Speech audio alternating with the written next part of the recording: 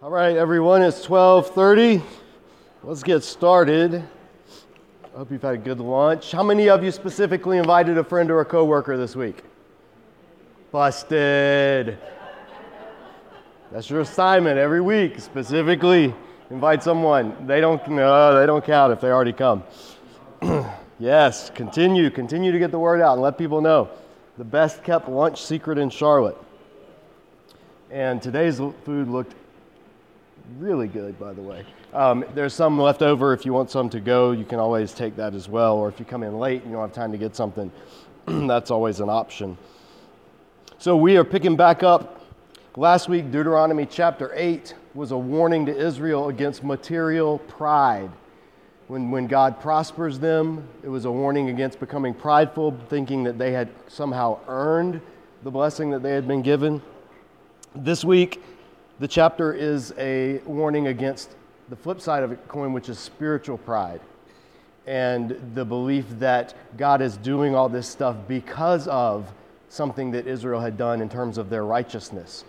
And Moses is going to emphatically dispel that myth once and for all in Deuteronomy 9. Deuteronomy 9 is a chapter whenever people start to have, whether in the Old Covenant, Israel, or the New Covenant, believers today, start to feel pride or start to feel like we somehow deserve, or if God judges other people, that is therefore Him praising us. Deuteronomy 9 is a chapter that comes in and just shatters that and says absolutely not. And so what we're going to read here, we pick it up right up in chapter 9, verse 1.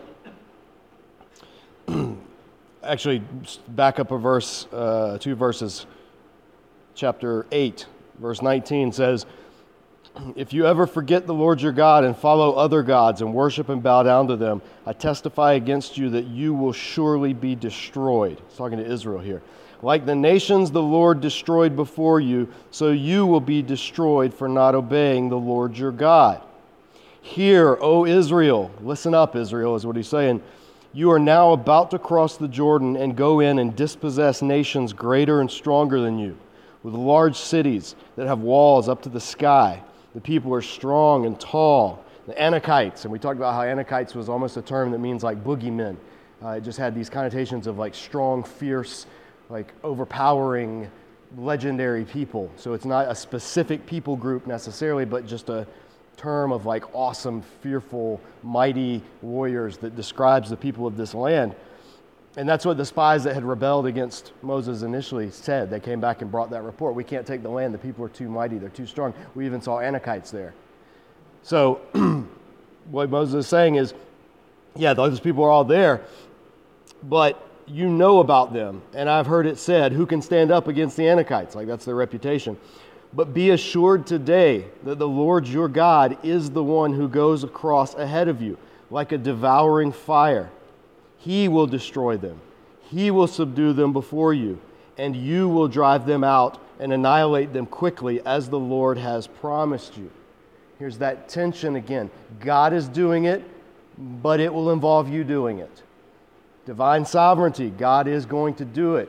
God will drive them out. Human responsibility, you must drive them out. You must annihilate them. They work together. They're not in conflict. And so then it says, verse 4, "After the Lord your God has driven them out before you, do not say to yourself," or literally says, do not say in your heart, "The Lord has brought me here to take possession of this land because of my righteousness." No, it's not on account of the wickedness.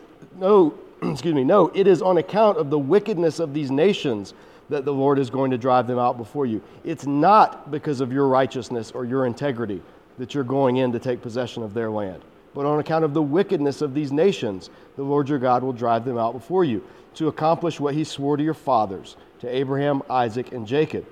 Understand then that, third time, it is not because of your righteousness that the Lord your God is giving you this good land to possess, for you are a stiff-necked people. You're a difficult people. Difficult of neck is what the Hebrew says, and it means like an animal.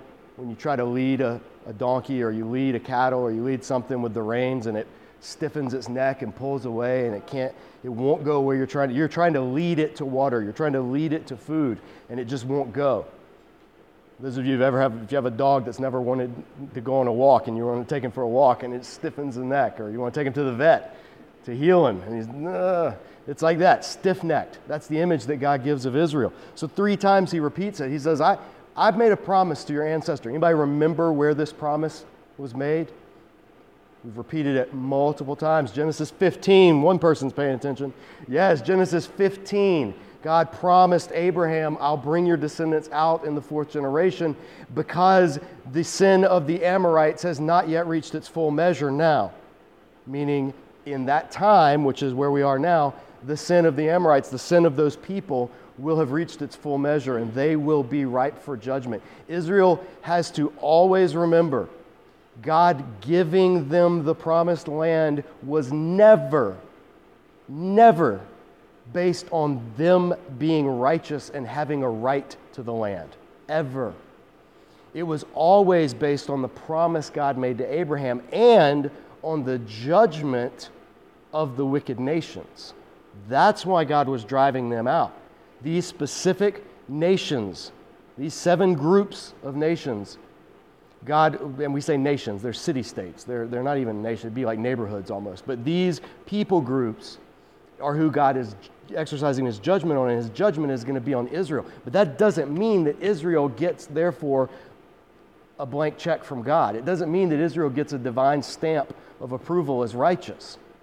Moses is making it clear that that's not the case, because later in Israel's history, God's going to do this exact same thing to Israel through the Babylonians. And he's going to do exactly the same. The book of Habakkuk is a whole book about the prophet Habakkuk just being bewildered. How can, God, you're bringing this horrible pagan nation in to drive us out? They don't even love you. They don't even worship you. They don't even follow you. How can this be?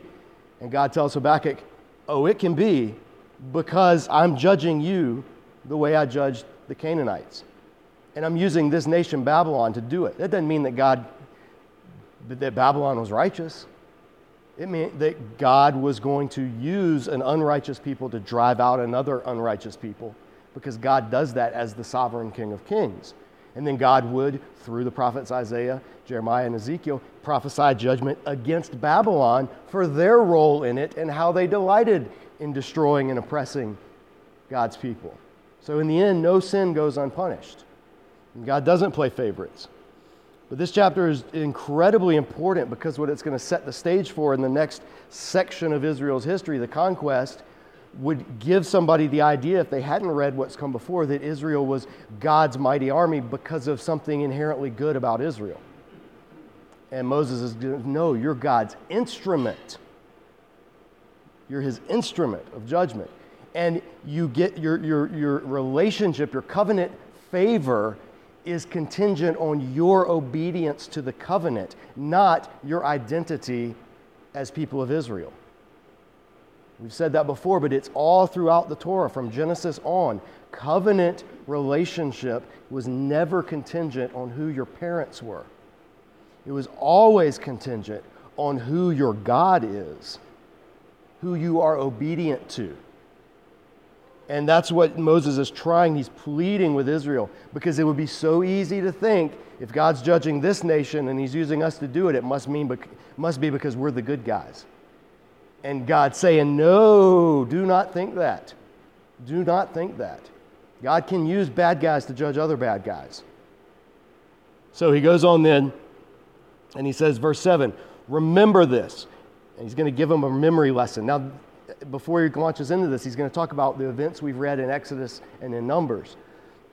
Remember, the generation that Moses is talking to right now, most of them weren't alive when these things happened. If they were kids. So he is going to identify them with their parents corporately, because he's speaking to the people of Israel corporately. So the people, even though they weren't alive at the time, they are standing in the place of Israel, this generation, and they are being called to look back because they will need to give an account for the sins that their parents had committed, not in the sense of being punished for it, but in the sense of saying, yes, we did that, we are changing, we as a people are repenting, we as a people are turning. So there's an element of corporate solidarity is the theological term. Corporate solidarity doesn't sit well in America. because we are not a nation of corporate solidarity. We're a nation of individual rights. And so this rubs against our sense of fairness. But in the Bible, there is such a thing where you are identified with the people to whom you belong. And so when the people as a whole commit sin, you share in the identity. Now, it doesn't mean God punishes you for sins you didn't commit, but it does mean that you as a people have a responsibility corporately to disassociate with those sins, even if you weren't the one that committed them. This is why things like reconciliation ceremonies take place after generations or even after centuries. When one people group has oppressed another people group, then there will be sometimes that people group, none of whom are alive still, will recognize that the group that they are part of at one time in the past did some things that need to be repented of. And so corporately, there will be a sense of corporately, we are seeking repentance, restoration, and forgiveness. And so you'll do that. That's why different churches, in fact, will do that with various groups. So there'll be churches that have, in South Africa, for instance, during apartheid, that will repent of that. Even if they weren't necessarily doing it, they will corporately repent of it. Or there will be churches like Methodist Church. We have a ceremony of repentance to Native Americans. It's like, well, I never drove anyone off their land, but the people from whom I come did, and so I'm recognizing that happened, and I'm recognizing it was a people group doing it to another people group, and so I am standing in their place asking for forgiveness, even though I didn't do anything. We see Daniel do this. When Israel's in exile, Daniel confesses sins that Daniel did not commit, but he's doing it corporately identifying with the people and asking forgiveness on their behalf. So it's this balance. We need to hold it. God doesn't punish somebody for doing something that they did not do. He does specifically say, I will not punish the innocent for the sin of the guilty. But he does speak to groups in a corporate sense and require corporate righteousness, uprightness, which sometimes means having to repudiate things that we specifically didn't do, but that were done by people we identify with. And how that works out in everything from social issues to politics to world events, you're free to debate and discuss and figure that out in your own churches and groups, but the concepts are very biblical in terms of that notion. Yes, individual responsibility is present in Scripture, but corporate identity is also present in Scripture. And we have to hold that balance so we don't slip into individualism, which just denies sins of the past and acts as if they play no part in what's happening today, versus the identity politics, which says everything that happens today is based on this who's part of what people and who oppressed who, and everything is filtered through that lens. The biblical authors, like in almost every issue, provide us with a beautiful picture of balance that we as Christians can take into the world when these issues do arise and tell both sides of whatever debate, hey guys, slow down, listen to each other, and then look at Scripture and see what God's heart is on this issue. And it'll manifest itself in different ways. But again, the concept is there. And so Moses is going to speak to this generation and tell them, you did this, even though they specifically, individually did not. But corporately, the people of Israel did.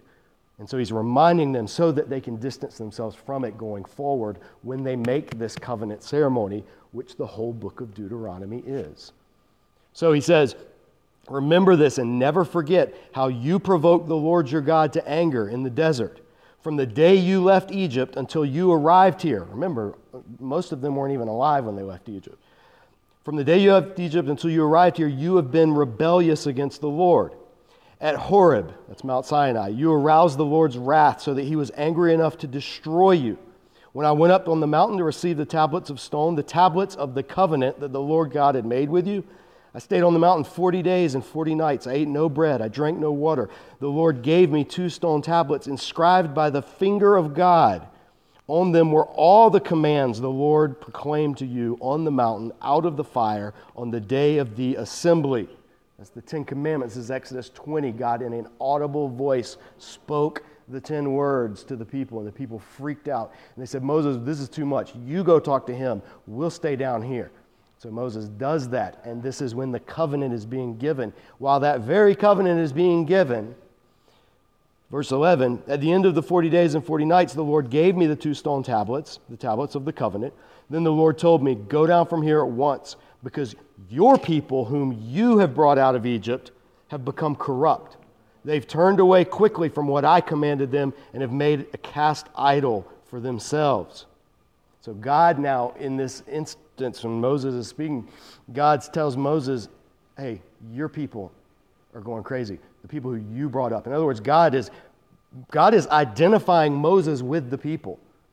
And Moses now, in this section of the speech, is identifying this generation with that previous generation. So this sense of corporate solidarity. But Moses is going to push back, and it's really interesting what happens as a result of this. It's almost as if God's entering down into this realm where he kind of gets into I wouldn't say argument, but a back and forth with somebody. He's done it with Abraham. He's done it with Jacob.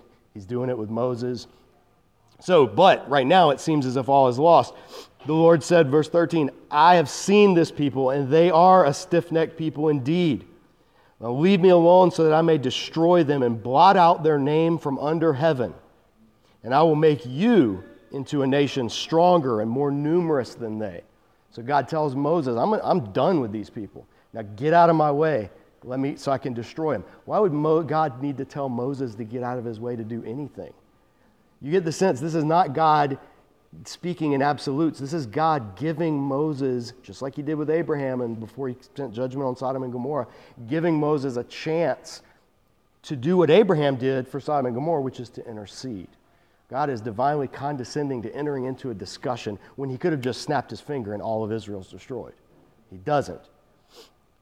So, verse 15, so I turned and went down from the mountain while it was ablaze with fire, and the 2 tablets of the covenant were in my hands. When I looked, I saw that you had sinned against the Lord your God. You had made for yourselves an idol cast in the shape of a calf. You had turned aside quickly from the way the Lord God had commanded you. So I took the 2 stone tablets and threw them out of my hands, breaking them to pieces before your eyes. The 2 tablets, remember, they were 2 copies of the covenant. This is a suzerainty treaty covenant. You make 2 copies. 1 copy in the temple of your God. 1 copy would go back in the temple of the suzerain's God, so that both people were heir to the treaty, had copies of it in their temples. Moses has 2 copies. God gives him 2 copies because the temple of Moses' people, the tabernacle, is going to be the throne room of God himself. And that's why the 2 copies are kept together, because this God, this suzerain, lives in and among his vassal, unlike any other suzerain did in the ancient Near East. But when Moses sees what the people have done, they've broken the first 2 commands, the very first 2 commands, no other gods before me, no graven images. He immediately sees, well, they've broken the first 2. That's it. I mean, I don't need to wait anymore. This covenant's broken. So he throws the tablets down, shattering them. Not because he's pitching a fit, not because he's just frustrated. No, he's symbolically tearing up the contract. That's what the actions would have meant to the people. This is the tablet, this is the covenant, and you've broken it. Well, bam, shattered. Because that's the relationship between you and God now. It's shattered because of your disobedience. After 3 times saying, we'll do everything the Lord's commanded, this is what they do. So God has every legal right in the ancient Near East to destroy this people. From a purely legal perspective of how vassals and suzerains were to relate to each other and the stipulations of the covenant, God has every right to destroy these people. And Moses knows this. So, verse 18, then again I fell prostrate before the Lord for 40 days and 40 nights. This is the events of Exodus 32, which in Exodus 32, they just telescope it into one, it's almost like in Exodus 32, you read it, it's like Moses sees the people, breaks the tablet, comes down, burns the stone, the golden calf, puts it in the fire, makes them drink it, then prays to the God. Like it's all told at a very fast pace. But what we learn here is that some things happened during that time, one of which Moses entered into another 40-day period. So there was at least a 40-day gap between the golden calf incident and God's judgment, or whether God's judgment would happen or not. There was another 40-day period where the people waited in uncertainty, just like they had done when Moses was on the mountain for 40 days and 40 nights. And that's what led them to do the golden calf thing to begin with. Well, he's been up there 40 days, 40 nights. He's not coming back. We need to make our own gods. Now they've done that. they see that God's judgment is ripe and he's angry. So Moses makes them, okay, now there's going to be another 40 days and 40 nights of uncertainty while I go pray that God doesn't destroy you. So Moses stepping in, interceding. So I ate no bread and drank no water because of all the sin you had committed, doing what's evil in the Lord's sight, and so provoking him to anger. Verse 19, I feared the anger and wrath of the Lord, for he was angry enough with you to destroy you. But again, the Lord listened to me. The Lord was even angry enough with Aaron to destroy him, but at that time I prayed for Aaron too. This explains why Aaron didn't get destroyed in that incident. Back in Genesis or Exodus 32, people wondered, like, wait a minute, why did Aaron get off scot-free? He was the one that made the thing. And the other people get punished, but he doesn't. And we find out here, Moses specifically pleaded on behalf of the people and specifically for his brother Aaron. Verse 21, also I took that sinful thing of yours, the calf you had made, and I burned it in the fire. And I crushed it, ground it to a powder as fine as dust, and threw the dust into the stream that flowed down the mountain. This was their drinking water supply, their spring that came up from the rock that had been split, and the water provided enough drinking water for the people, and Moses throws the burnt calf into that, making the people drink it. In Exodus 32, it just said he made the people drink it. So you get the image of like Moses walking around with a cup, like you drink this and you drink this. Well, now we see how he made them drink it. He put it in the only source of water that they had. So that, again, them realizing completely destroying and doing away with this idolatrous thing, not melting the gold down and using it for a noble purpose or anything like that, but like utterly destroying it. And so that was one incident. Verse 22, you also made the Lord angry at Taberah. That's where they complained and threatened to revolt, and God sent fire to burn the outskirts of the camp. That's Numbers 11. And at Massah, that's where they complained again because God wasn't giving them water to drink after he had done the miracles of Egypt. And so he told Moses, fine, strike the rock. And Moses struck the rock and water came out. But the place was called Massah as a result because Massah means testing or grumbling against or putting God to the test is how it's translated in Exodus 17. And at Kibroth Hattaavah, that's the place where they were all buried after God. The people cried out again, almost threatening to rebel. God gave them manna, and they were like, we don't want this. We're tired of this manna stuff. We want meat. God was like, you want meat? Okay, I'll give you meat. And sent a bunch of quail, and then the people were just devouring the quail and being gluttons, and God struck a plague among them. And so the place that was named Graves of Craving or Gluttony, or that's what Kibroth Hattaavah means. So these three instances, that's Numbers 11 as well. So these three instances, Moses is recalling, hey, don't think that this rebellion thing is a one-time deal. You guys have a history of rebelling. You, as my people, have a history of being stiff-necked, and this is not a one-time occurrence. So he's making them realize the depth and the seriousness, because it's really easy for us to go, well, that was our parents' generation, right? It'd be really easy for them to go, yeah, but that was our parents' generation. You know, every generation blames the one before it. Like millennials, well, it's the Gen X's made all the problems. And Gen Xers are like, no, the baby boomers are the ones that screwed everything up. And the boomers are like, no, they're not even alive, the previous generation. But this is the constant temptation of every generation, is to blame or to distance themselves from the previous generation, as if they're not the heirs of that, as if they're not carrying on the legacy of that.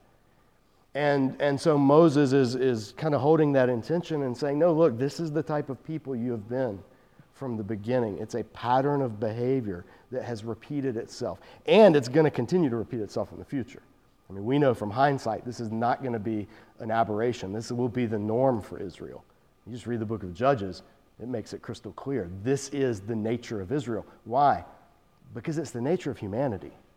It's the nature of humanity to rebel. It's the nature of humanity to resent authority. It's the nature of humanity to desire our own cravings. It's the nature of humanity to put God to the test. It's the nature of humanity to grumble when we don't get what we want. That's human nature. So God pulls Israel out, but even Israel, his means of rescue the entire world, even Israel is manifesting what's common to all mankind, these tendencies. And so Moses is reminding them of that, calling that to mind and making sure that they can never forget it. And verse 23, the ultimate, when the Lord sent you out from Kadesh Barnea, this is the spies that went up into the land, and he said, go up and take possession of the land I've given you. But you rebelled against the command of the Lord your God. You did not trust him or obey him. You've been rebellious against the Lord ever since I've known you. I lay prostrate before the Lord those 40 days and 40 nights. And it jumps back to the golden calf thing. Because the Lord had said he would destroy you. I prayed to the Lord and said, O sovereign Lord, do not destroy your people, your own inheritance that you redeemed by your great power and brought out of Egypt with a mighty hand. Remember your servants, Abraham, Isaac, and Jacob. Overlook the stubbornness of this people, their wickedness, and their sin. Otherwise, the country from which you brought us will say, because the Lord was not able to take them into the land he promised them, and because he hated them, he brought them out and put them to death in the desert. But they are your people, your inheritance that you brought out by your great power and your outstretched arm. Moses has the audacity to correct God.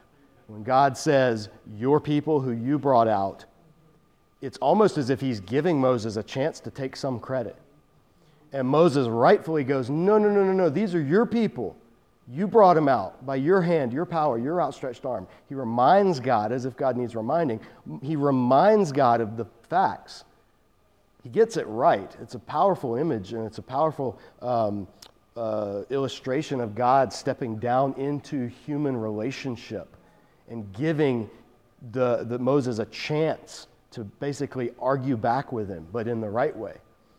And the Bible's filled with this, with people seeming to argue with God or cry out against God, or some people even seeming to correct God, but not in an unpious way, not in an unbelieving way, but in a believing way. Because what Moses is saying to God is true. He's not saying something false. He's not blaming God for something God didn't do, as other people will do at times. He's saying, no, God, you did this. These are your people. Please don't blot them out. Your reputation is on the line. If you destroy this people, all of what you did to the gods of Egypt through those plagues will be for naught. Because the whole world that looks on and sees that will say, oh, he just brought him out to kill him. That's the kind of God he is. A vengeful, angry, capricious, bloodthirsty God. And Moses knows that's not the case, and so he pleads with God based on God's own reputation. And appeals to God's own reputation, and appeals to the nations who will see what's happening. Moses gets it. Moses realizes this is the plan God made to Abraham, that through Abraham's offspring, all the nations of the earth will be redeemed. They'll be blessed. They'll be brought into relationship with God. How can that happen if God destroys them in the sight of all the nations of the world? Like Moses has the understanding of what God is doing. Now he doesn't have an image of Jesus who will come and actually do it and how it'll work out, but he has enough of the story, enough of the promise to know that if God does wipe these people out, which they do deserve, then that will put God in a very precarious place in terms of the promise that he's made. And Moses doesn't know how that could be redeemed. I mean, God could do it. Jesus had said, God can raise up seed of Abraham even from these rocks. That's not a problem.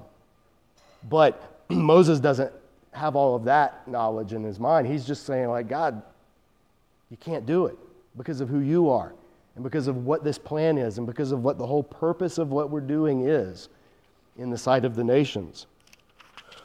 And so, verse 29, and then it bleeds into chapter 10. So it says, at the time, the Lord said to me, chisel out 2 stone tablets like the first ones and come up to me on the mountain. And also make a wooden chest. I'll write on the tablets the words that were on the first tablets, which you broke. Then you're to put them into the chest. So I made the ark out of acacia wood and chiseled out 2 stone tablets like the first ones. I went up the mountain with the 2 tablets in my hands. The Lord wrote on these tablets what he had written before. The 10 Commandments he had proclaimed to you on the mountain out of the fire on the day of the assembly. Exodus 20. And the Lord gave them to me. Then I came back down the mountain and put the tablets in the ark I had made as the Lord commanded me, and they are there now. So this is powerful because what God basically did, and all the people would know this imagery, the covenant gets rewritten. The contract gets renewed. It was shattered, it was destroyed, Moses interceded, and this all happens in the chapters after Exodus 32, so that's where we are if you want to go back and see how it happened and the back and forth between Moses and God, get more detail. But the main thing is Moses is reminding the people, you broke the covenant. I pleaded on your behalf. God restored the covenant. God gave you a mulligan. He gave you a do-over. He gave you a chance to be reinstated as his instrument people. So all of this feeding into what he began this section with, don't think that because God is driving out these Canaanites before you, that means therefore that you are righteous. Because God can use even bent instruments to get his will done. God can use whatever he will. Remember, God can speak through a donkey. He can pretty much use anything he wants to accomplish his will. So this is really important, and it has implications far outside of personal piety. It has implications of just anything. Whenever we look at the world, whenever we're tempted to separate the world, and especially the secular world, into good guys and bad guys, we've already strayed. Because there aren't really any good guys. There can be good causes and there can be wicked causes, but we can't confuse that with, well, that means these are the good guys and these are the bad guys. And the bad that one person does was never justification or is never a testimony to the good of the other. Bad people can do bad things to other bad people all the time. And that's just the fallen world that we live in. But in all of that, God is moving and using a people that he calls out of the badness of humanity and enters into covenant relationship with and writes his commandments on their hearts, as we're going to see in the New Testament, whereas at this point it was on stone tablets, and uses that people to then take his kingdom, which is not of this world, out into all corners of the world. And so that's where we find ourselves. We're going to pick back up next week with the rest of chapter 10, and Moses wrapping up this kind of history lesson, or it's a sermon basically, again, and we'll see what his commandments are to the people then.